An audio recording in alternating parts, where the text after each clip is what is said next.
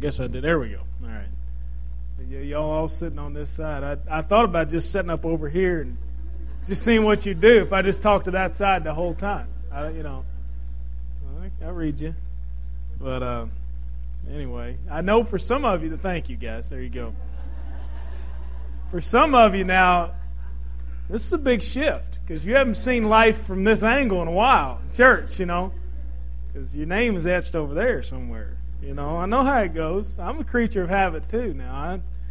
Even though I'm probably a guy who says, we ought to mix it up every once in a while, and we ought to be willing to move around if we need to, and all that stuff. I sit in the same place every time too, so I know how it goes. I understand. But I hope your afternoon was good. If you were able to come to the open gym today, it was an enjoyable time. I didn't get to stay as long as I wanted to, but long enough to know that I'm out of shape, but long enough to know that I'm not alone. And so that was good too. No one in particular. But anyway, we had a good time, and that'll come back around at some other point. I know Tony will be putting another one of those together at some time, and if you weren't able to be there today, then certainly welcome to come the next time. Even if you're not a basketball player, really, we just tried to use it as a time just to talk with one another and sort of do something together outside of just all sitting together at the same, on the same side here at church tonight. But anyway, I see your faces, you see mine each week, and we can very easily, I think,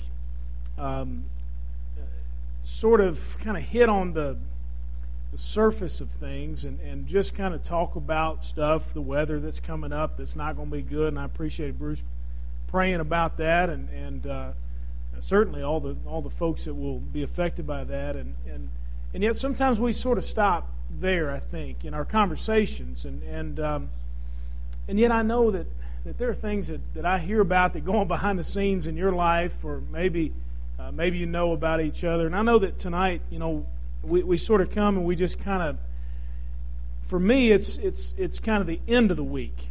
For you, maybe it's the beginning of the week. This is a culmination of my week. It's Sunday. I basically what I do through the week is to get ready for Sunday morning and Sunday night. So this is kind of the culmination for me. So I may be the only one who's feeling this, but I just thought if you've had a week that you just say, my goodness, let me just catch my breath. We talked about this morning, God's plan for rest for us, and so what I'd like to do tonight, just starting off, I'm not going to ask you to share anything or anything like that, put you on the spot. I just want to pray for us, and I'd like to give you just a moment to spend in prayer, just sort of centering yourself on Jesus tonight. And that may sound almost sappy to some of you, and I don't mean it that way in any way. I just think there are times when life throws curveballs, or just the routine of life gets us sort of off center. You ever been there? I mean, and that can happen.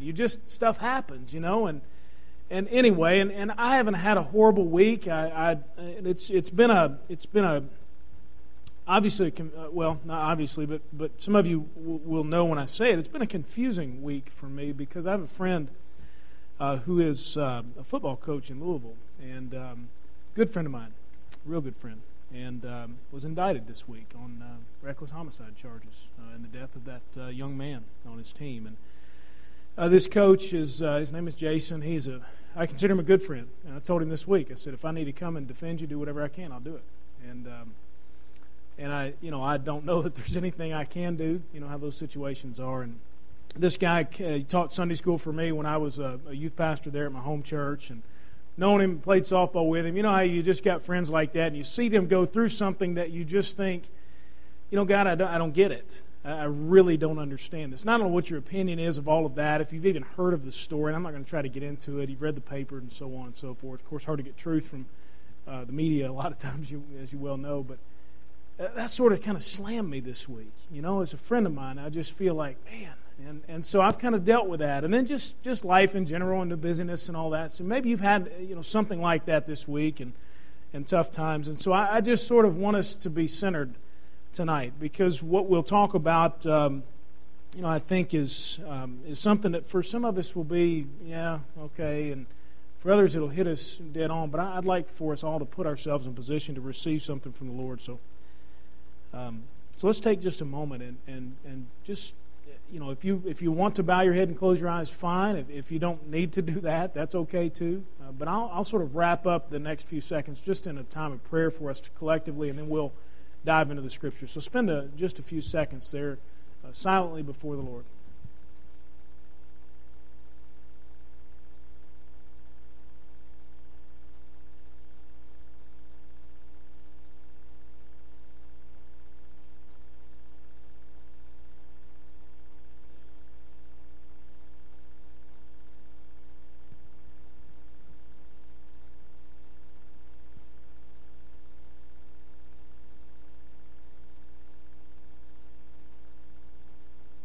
God, we look forward to the day when we don't deal with the life in this world anymore. And yet, Lord, we know that that we are supposed to view life as a gift. And so, God, we have trouble, at least I do, reconciling all of that, knowing that, as Paul mentioned, to go on and be with you is far better, but, Lord, there is still life to be lived here, and sometimes it's tough, and sometimes we face issues, and sometimes the routine just sort of lulls us to sleep spiritually. And God, I in my own life certainly don't want that to happen, and obviously we don't in our individual and collective lives here. So, God, we pray that tonight that we would be centered on you, Lord, that we would recognize that you are bigger than this life, God, that you created it, and therefore you control it, and you are in charge. And so we yield to that control. We set you on the proper throne tonight, and that is far and above anything that we control, any throne that we may sit on in our own lives of being in charge. God, I pray that you would take your rightful place in our hearts tonight. Would you center us? Would you help us sift through all the junk that life can throw at us, whether it be personally or just things that happen to our friends and family, and just the pressures of job and work and the worries about the economy and all the things that can distract us. God, I pray that tonight as we look at your Scripture, that we would be centered on you in such a way, God, that we would see from your word something that we've never seen before. And I'm not even sure what that is, but God, you know. And so would you do that for us tonight? I pray for those who have needs. Pray for those who have had a difficult week in one way or another. And God, we know that sometimes our stuff, our stories don't seem to be that important to maybe anybody else, but God, we know they're important to us. And so, Lord, we give those things to you. And God, we ask you to work in them. We thank you for being a very personal God who cares about every detail of our lives. And so, Lord, tonight as we look at the details of your word, we pray that it would come alive and you would change us in a very real way. Thank you for this church. Thank you for the folks that are here this evening. And God, I pray that you would unite us together to do collectively, to do your will. We thank you in Jesus' name. Amen. If you got your Bible, turn to Joshua chapter 7. We'll tell you this, that as we move forward in this particular series, after tonight, we only have 2 weeks left. If you know anything about the book of Joshua, there are 24 chapters. And so I'm not going to try to get through every single chapter in the next 2 weeks, so don't worry. We won't let the morning service sort of meld itself into the evening service by me preaching all day long or anything like that. To give you an idea where we're going. In the first several chapters of Joshua, there's a lot of stuff that's sort of, I don't know how you want to call it. Obviously, every part of the Bible is very, very important. There are some parts that are more applicable than others. I mean, that's just the truth. You look at the various genealogies and so on, and obviously we looked at one around Christmas time. We saw some direct application from that, but there's just parts of the Bible that are maybe not as applicable as others, and so we don't want to neglect those. And at the same time, I'm not going to try to preach through all of the distribution of land and the details according to who got what in the middle part of Joshua. All right, so that's obviously important. God deals with details, and He's a very detailed and orderly God, and we kind of get that. And yet, next Sunday, what we're going to look at will sort of be the last chapter that we'll do in order, if you understand what I mean. We'll look at Joshua chapter 8, a great victory that the Israelites will win, and then they sort of, it's like we won, and now what do we do? They experience this great victory. Maybe in your life, I know in times of victory in my life, that's sometime when I'm very susceptible to the attack of the enemy. Something great has happened, and all of a sudden I sort of let my guard down just a little bit. I start to think a little too highly of myself. We'll look at that next Sunday morning, and then from there, next Sunday evening, I realized that that in our church, which is great, I love it, we have a variety of ages, and some of those ages involve folks that are sort of in the second half of life, so to speak. You may be closer to the end of that second half. Some of you, I don't know, but you're in the second half of life, many of us in this room. And so Joshua was an elderly man. In fact, when he took over the nation of Israel as their leader, he was 80 years old. And we don't really quite understand all of that. He lived to be into his hundreds, but at the same time, it wasn't like he was Methuselah living 900 and something years. I mean, he lived a life that was relatively close in lifespan to what we live. And so 80 back during that time, he was an elderly man, and yet God shows up to him, we'll see, next Sunday evening and says, "You're not done yet. I've got something else for you." And so I know that for those of us that are in that second half of life, or approaching that, or just seeing your life sort of transform into different life stages and so on, and I think that'll be especially applicable for those of us in that particular stage. And then the following Sunday, the 8th, is when we'll wrap up this particular series. We'll go on the 8th, the morning of, to chapter 24, when Joshua says, "Choose this day whom you will serve." Who are you going to worship? What's it going to be? And he says, "As for me and my house, we're going to serve the Lord." And so he puts it to Israel in that way, and we'll look at that particular scripture on the 8th. And then we're going to do sort of a character study of sorts on Joshua, just as we look at this entire book. What was it about him that we can take away and maybe go put into practice? We'll look at that on the evening of the 8th. So there you have it. That's kind of where we're going. But tonight, we're in chapter 7. Now, chapter 7 opens up, and I realize your version of the Bible may be different than mine, so I'm not going to try to read through everything and lose you somewhere along the way. All right? Chapter 7 opens up with the Israelites moving from Jericho sort of up the road. They have this series of cities they have to take in the Promised Land in order for it to be theirs. And battle back then was centered on the major cities, as it has been for hundreds and thousands of years in battle. And if you could take the cities, obviously, especially the fortified ones, then you could control the country. And so that's what they begin to do. And so they reach a city known as Ai, and they begin to attack it. And when the land was scouted out early in that chapter, the men who scouted it came back and told Joshua, "Look, this is going to be a piece of cake. We really don't even need to take as many guys as you probably think we do. In fact, it says just take 2,000 or 3,000 men. No big deal."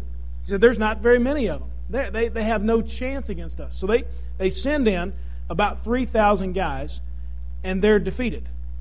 And Joshua, of course, wonders what on earth is going on. And so we sort of, we'll pick up the story tonight in verse 6, when Joshua has realized that they've been defeated.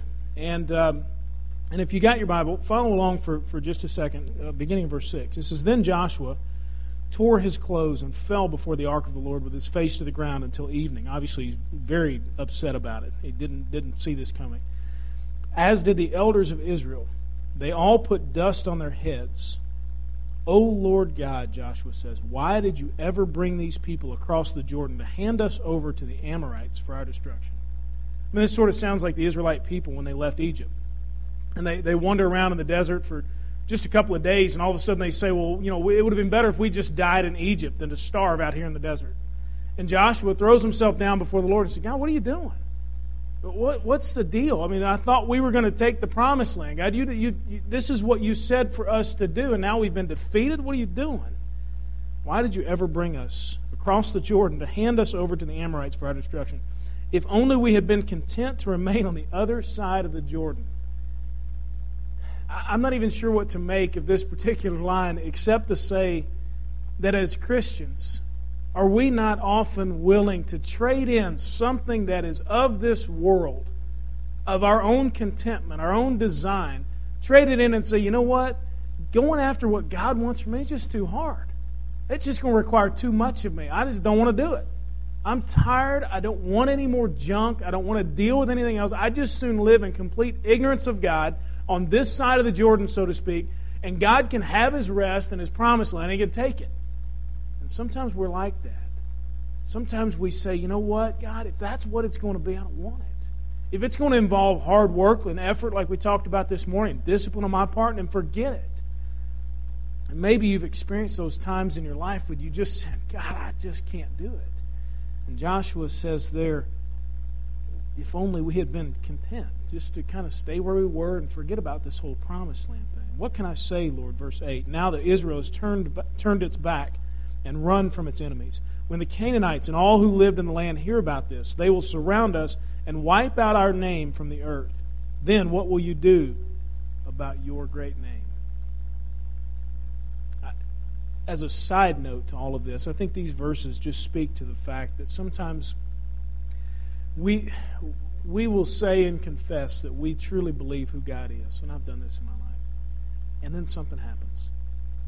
We experience difficulty. We have some defeat in our life. We have something unexpected happen that we didn't see coming. Remember, we're talking about that theme throughout. And it's different for all of us. I mean, for some of us, we face an illness. We face a physical difficulty. For some of us, we face financial trouble. For some of us, we lose a loved one. We have trouble in our jobs or with our friends, or just life is just tough. And we say, you know, God, what's going on? And Joshua says, what's going to happen, Lord? I mean, how are you going to fulfill your promise if we're being defeated? How's your great name going to be known if the people of God are turning away and running? In verse 10, the Lord said to Joshua, stand up. Why are you on the ground? Israel has sinned. They have violated my covenant that I appointed for them. They have taken some of what was set apart. They have stolen, deceived, and put the things with their own belongings. This is why the Israelites cannot stand against their enemies. They will turn back and run from their enemies because they have been set apart for destruction. I will no longer be with you unless you remove from you what is set apart. What we're going to look at tonight is not the difficulties that we encounter simply because that's where God guides us to go for a specific purpose that probably He only knows. We're not going to look at those sorts of difficulties because we know we all face those, and certainly God has His reasons that are beyond our thinking for taking us down those particular roads. Some of you are in that boat right now. Some of you have situations that we know about. Some of you have situations that nobody knows about that you just realize, I don't know what God is doing, but I can't figure that this is in any way as a result of something that I've done to kind of bring this on myself. But what we're going to talk about tonight is what Israel brought on itself because it was unfaithful to the promise, to the covenant rather, that they had made with God. And so the overall theme that I want us to consider tonight, and we'll quickly move through the Scriptures, is this, that very simply, that sin always destroys. Sin always destroys. When we think about sin, in our world today, and I think in our churches today, we focus mainly on sin of a sexual nature, sin that is kind of brings shame and that sort of sin. And certainly that's part of it, and we don't want to negate that. But sin encompasses obviously a whole lot more than that. I mean, the Bible is very clear, that if you will not forgive other people, then you are in sin. If you go and talk behind other people's back, then you are in sin. I mean, there's a wide variety of things. So I don't want us just to pigeonhole it into one particular thing and then write it off and say, well, yeah, that's for somebody else. Because the sin that Satan will tempt us with will be very specific to who you are and the situations you're in, as you well know. And so it may be one or another, but it certainly will be tempting. And so sin always destroys. And I want us to look at what the Israelites lost as a result of this sin that God describes. They have sinned. They've taken something that was set apart. This morning we looked at the fact that everything in the city of Jericho was to be completely destroyed. If you remember in verses 17 to 19 of chapter 6, God had told Joshua to command the people, Don't take anything for yourselves. Everything is to be burned and completely destroyed. And so God says, well, hold on a second. You're getting mad at me because you think I've brought this defeat on you. Wait a minute. Israel has sinned. They brought it on themselves. They've taken something from Jericho that they weren't supposed to take. And so here are some of the things that we see in this particular chapter that the Israelites lost because of the sin that was in their midst. Sin always destroys. First of all, they lost the battle. The battle of Ai. They were defeated and defeated when they shouldn't have been. They fell prey to an enemy that really wasn't that strong. That they looked at and said, we only need 2,000 or 3,000 guys. There are estimates that there were 500,000 able-bodied men in Israel to go and fight. They sent 3,000. This was an enemy that really shouldn't have tripped them up in any way. And yet they lost the battle because there was sin in their midst. You ever been there? I mean, you ever think, why is life just so hard right now? Why can't I just get over this? And then you remember that, I got that, that sin that's sort of kind of nagging at me a little bit. Or maybe there's something in your family that's been going on. You just haven't been talking to each other the right way. And you just think, God, why are things not really going well for us? And God says, well, you lose battles. You lose those things because of your sin. They also lost their confidence. And this is probably one of the more disheartening things. Look at the end of verse 5 if you got your Bible still open. This is after the battle, and it says, verse 5, it says, the men of Ai struck down about 36 of them. This is interesting. Only 36 of the Israelites were struck down and chased them from outside the gate to the quarries, striking them down on the descent.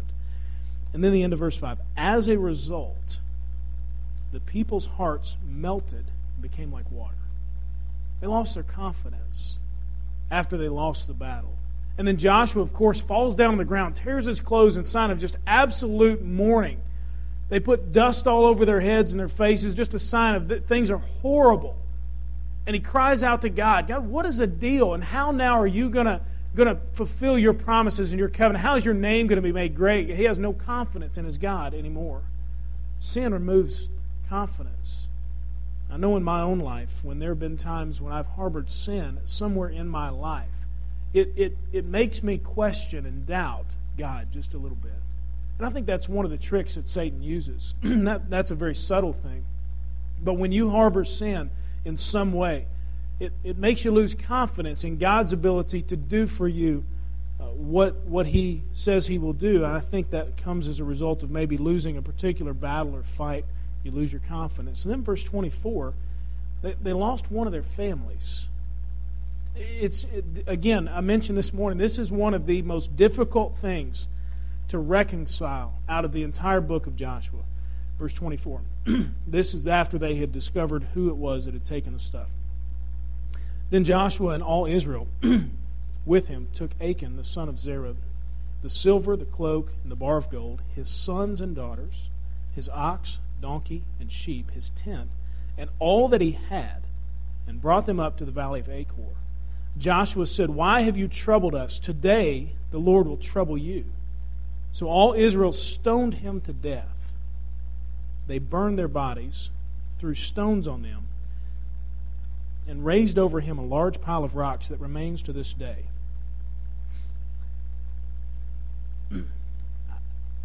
This is one of those tough passages of Scripture. If you never struggled with Scripture, it's probably because you haven't read it a whole lot. I just want to tell you that.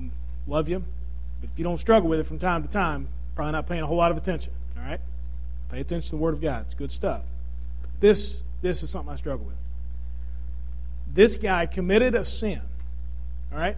And if God is so gracious and so loving and so on, why did He take him, and not only him, but his sons and daughters, and all of his stuff, and his cattle and everything else, and have them stoned and then burned?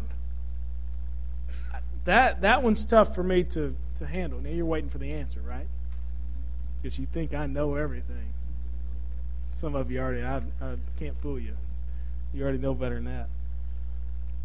But you know that the truth, I guess, that we can pull from this, the application for our lives, is that there is no doubt that when there is sin among the people of God, that we can, as a result, begin to lose some of the families that God has brought together. Think about it. Think about Maybe if you have been in a family that's experienced divorce. And Nancy grew up in a divorced home, and was her mother and dad were divorced when she was very young. Her mother remarried a little bit later, and her dad has done as well. And divorce is something that's very common in our day, and I don't want to, my goal here is not to make anybody feel bad about it, but it typically, I would say overwhelmingly, starts somewhere with sin.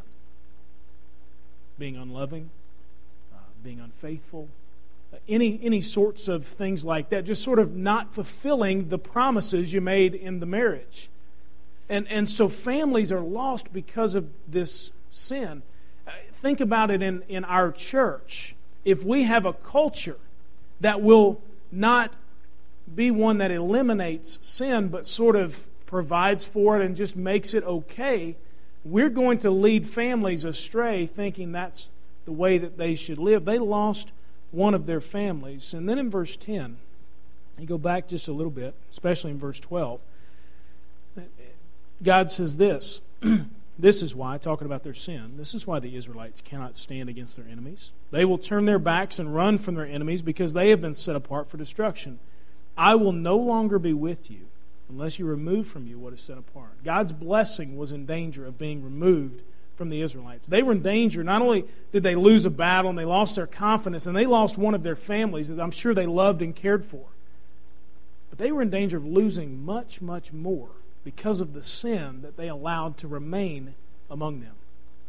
Now, some of you are probably waiting for the other shoe to drop, thinking that I'm going to name some sin that I'm aware of that we've got going on. That's not the point in any way. I'm not some prophet trying to lay the hammer on you. But just understand that when they had sin among them, when it was sort of, I guess, a part of their culture, then they were in danger not only of losing the battles and their confidence in their families, but so much more. They were in danger of losing the very blessing, the very hand of God, blessing them to take the promised land. Remember, the land was a promise, but it was contingent upon them fully obeying and fully trusting and fully following God. Sin always destroys. We see that. A battle, confidence, families, so much more was lost. So what do?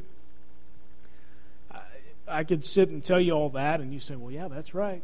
Yeah, that's good. I've seen that. Sin does destroy, and that's great, and we're here just to tell us a bunch of stuff we already know. What do you do about it? I think this particular passage of Scripture just sort of, in the life of the guy who was the culprit, I think we can see that we need to not linger long in the face of temptation. Look at verse 21. This man Achan is talking, and he says, when I saw among the spoils a beautiful cloak from Babylon, 200 silver shekels, and a bar of gold weighing 50 shekels, that's about a pound or so of gold, I coveted them and took them. You can see for yourself. They are concealed in the ground inside my tent with the money under the cloak. He was a man who, when the Israelites went up into the city of Jericho, that he's looking around him. Joshua says, look, everything in this city is set apart. Everything in here is sinful. We're going to burn it. We're going to destroy it all because God says that's not going to be part of who we are. We're going to be brand new. We're going to be in a brand new land. And he looks a little bit and then takes that second look. You been there? He looks at that, what was tempting for him. And it happened to be financial for him. And he lingered a little too long in the face of that temptation. And he, as a result, gave in. It says, I coveted them. That's the way that sin typically is for us. We linger in its presence, whatever it may be. Whatever temptation you face, not just of sexual nature or anything like that, but just whatever temptation you may face. Whatever people you're around that sort of bring those negative influences to you, you linger in that moment too long, and what begins to happen? You sort of find yourself leaning that way just a little bit. Your mind begins to think sort of along the same lines that maybe those other people do, or you just begin to be a little bit different. Don't linger long in the face of temptation. This guy says, I coveted them. I wanted them for myself. I felt that I was missing out on something because I didn't have that in my life. I didn't fully trust God when He said destroy everything, and I wanted something from the other side, and I took it. The truth about sin is that it's always attractive. Always. If it weren't attractive, why would we do it? If sin weren't somehow perceived to be beneficial to us, give us some sort of pleasure, sense of accomplishment, some sort of step up on someone else, there'd be no reason for us to do it. But sin is always attractive. Just when he said, I looked and I saw a beautiful cloak. Not just there's some guy's jacket laying on the ground. He said it was a beautiful cloak. Sin is always disguised in something that we perceive will be beneficial to us. In whatever arena of sin that is. 200 silver shekels. It's going to add something to him. He's going to become rich. A bar of gold weighing 50 shekels. Who wouldn't want all that stuff? He says, I coveted them and I took them. He lingered too long in the face of temptation. And as a result, it changed him because he then began to deceive. He hid it. Been there? Try to hide something, try to skirt around it, try to talk your way through a situation when you know you just messed up and yet you want to justify it or you want to make it right somehow. And I'm going to talk my way through it. They are concealed in the ground inside my tent, and the money is under the cloak. It changes you. James chapter 1 talks about the fact that temptation works in a way that we think maybe, well, God shouldn't have put me in that situation and so on and so forth. Maybe I need somebody to blame. And he says this, no one undergoing a trial should say, I'm being tempted by God, for God is not tempted by evil, and he himself does not tempt anyone. But each person is tempted when he is drawn away and enticed by his own evil desires. Then, after desire is conceived, it gives birth to sin, and when sin is fully grown, it gives birth to death. In James chapter 1, 13 to 15. To not linger long in the face of temptation would have done this guy some good. And then the Israelites show us through God's direction that when we find sin in our lives, what do we do about it? They were to take drastic measures to eliminate that sin. This entire family, though I can't fully theologically reconcile all of this stuff, and I'm not sure that I'll ever be able to, but it was clear that when there was sin in their midst, God said something drastic has to happen. That sin has got to be eliminated. We can no longer allow this stuff to stay. And as a result, God said that man, his entire family, and all that he has must be eliminated because of his sin. There's a side note to this, that the sins that we commit obviously have repercussions for our families. The life that we live can either benefit or take away from the relationship with God that our families have. If you're a dad, you know that. If you're a mom, you know that. If you're a grandparent, you've seen how maybe your habits and what you do has been passed down, good, bad, or otherwise. They were to take very drastic measures. In Matthew chapter 5, Jesus is talking the Sermon on the Mount, one of my favorite passages of Scriptures. In Matthew chapter 5 through 7 gives this unbelievable sermon. In verse 27, he says, You have heard that it was said, do not commit adultery, but I tell you, everyone who looks at a woman to lust for her has already committed adultery with her in his heart. And here's where he goes to the drastic part. If you've got sin in your life, here it is. Verse 29, If your right eye causes you to sin, gouge it out and throw it away. For it is better that you lose one of the parts of your body than for your whole body to be thrown into hell. And if your right hand causes you to sin, cut it off and throw it away. For it is better to lose one of the parts of your body than for your whole body to go into hell. In order to take drastic measures for some of us, there's something that we're not going to be able to watch anymore. There's a person we may not need to talk to for just a little while because they seem to be the one who leads us down that particular path. We, in a sense, need to do something drastic. That somebody would look at us and say, oh, somebody's eye had been removed. You'd be drawn to that, to kind of look and say, what's going on? Someone's hand had been cut off. What happened? And Jesus says it's better for you to get all kinds of questions like that. It's better for you to go through life handicapped. It's better for you to go through life missing out, so to speak, on something the world has to offer than for at the end of your life to have enjoyed all of those things, to still be intact, so to speak, and then for your entire body to be thrown into hell, be separated from God. It's better for us to go through life not being around a certain person or not watching certain things on television or whatever it may be. And for all of us at some point, for our entire body to be disqualified because we really didn't follow God. So take drastic measures to eliminate the sin. And then finally, and this is where I want to end, finally, not only are we not to linger long in the face of temptation, then eliminate the sin by whatever means we have to do, but here's the encouraging part. To get back up and follow the Lord. Look at chapter 8. Go ahead just a little bit. Chapter 8, and then look at verse 8. They have just defeated the people they were just defeated by. They got rid of the sin out of their midst, and then God gave them victory over the enemy that had just beaten them. And Joshua says this, after taking the city, set it on fire. Real similar to what he told them with Jericho. Follow the Lord's command. See that you do as I have ordered you. They were given another chance. Once they had eliminated the sin, they were to get back on their feet, re-engage in the battle, and then follow the Lord's command. Galatians chapter 5, and I'll close with this particular scripture as it relates to the one we just read. In Galatians chapter 5, verse 16.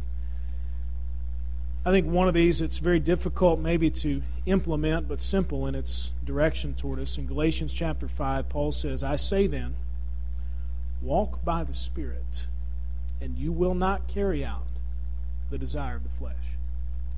Get back up and follow the Lord. He says, we're going to engage in battle. Follow what God has said. Follow the Lord's command. How do you keep moving forward in the face of sin once God has eliminated that from your life? One of the things that has really been on my heart that I wake up each morning and I begin to tell myself is feed the Spirit. Feed the Spirit. The truth is, in your life and in mine, we have these two natures that are going to battle against each other. We've got that human nature we've been born with, and we have our new nature as believers in Jesus Christ. And sometimes the Bible makes it clear that old nature wants to rear its ugly head and come after the Spirit nature. And my goal each morning when I wake up is to feed the Spirit. Which one of those is going to grow in my life? The one that I feed. Which one of those is going to take preeminence in my life? The one that I feed. And so my goal is to get back up, follow the Lord by feeding the Spirit. And that means doing the things that we talked about this morning.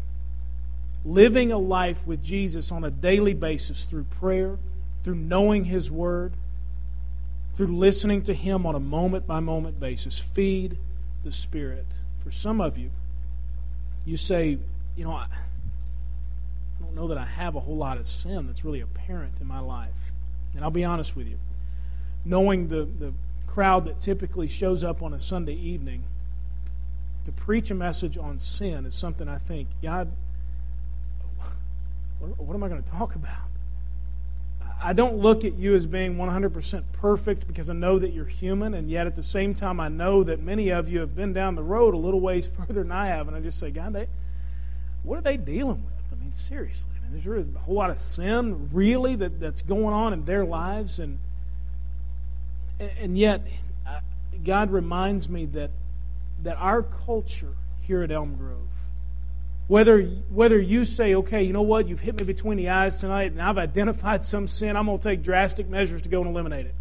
Whether that's happened to you tonight or not, I believe we can all be affected and have something to go and do as a result of this, because our culture here at Elm Grove has to be one.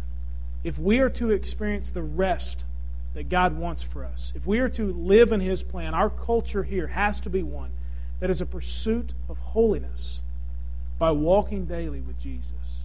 And that means that the people who we would look at and say, they're just perfect. I mean, what do they do wrong? They're always talking nice to somebody. I mean, surely they're not dealing with any sort of temptation, that kind of thing. I mean, even those folks have to continue to pursue holiness.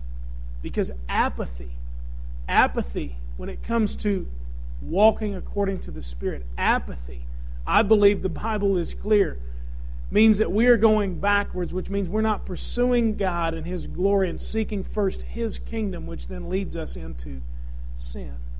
My desire for us and for this particular crowd here tonight, though we may look at our lives and say, I'm not sure there's a whole lot of sin, is for us to set the pace, for us to lead the way in creating a culture here at Elm Grove that says sin, though we will be gracious and loving toward the people who commit it, sin is not something that we want to be a part of our lives, that we want to drag us down. We want to eliminate those things.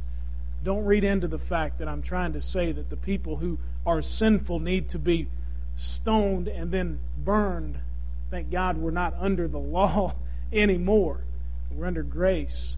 But at the same time, I want us to be such a culture that pursues holiness, that when other people come into our body, they just get on board with that, and we put ourselves in position to see what God can do, to see Him come through and give us victory after victory. And so maybe for you, you just say, you know what, I'm there. I just want to set the pace. Let me do. I'm going to pursue it. And everything that I do is going to be meant to be an encouragement to somebody who just needs to get back up and follow the Lord. And so maybe there is sin. I've thought about this too. Maybe there is a sin in your life, and you just say, you know what, I just need to get rid of that. I'm going to confess it to somebody. I'm going to talk to God about it, and I'm going to get accountable, and I'm going to move forward with it. If that's the case and you'd like to talk with me, I'll be standing here in just a second. Love to pray with you and talk with you about it and whatever. But if not, if that's not where it hits you tonight, then set the pace to create a culture here that pursues holiness, pursues first the kingdom of God. And we'll see what God can do. Sin always destroys. Sin will destroy this church if we allow it to. But if we pursue holiness, and we pursue the things of God, and we say nothing that is not of God will be tolerated in my life and in our life as a church, and we then in turn love those sinful people to the point where they realize there's something better. Maybe we got a chance to see God do something really good. And I'd love to see it. I think we're in a great position for that. You guys actually make me think there's somebody here tonight, too. I appreciate that. Somebody was joking with me earlier, won't mention any names, when we had our shoot-around today, and said, you ought to just go over and deliver your message right now, because you got more people here at this open gym you're going to have there tonight. I said, thank you very much. It was all in good fun, and I took it that way. Appreciate it. But anyway, let's stand and close with a song tonight, and then you can meander around and whatever it is you're going to do, and maybe even out the sanctuary by moving on the other side.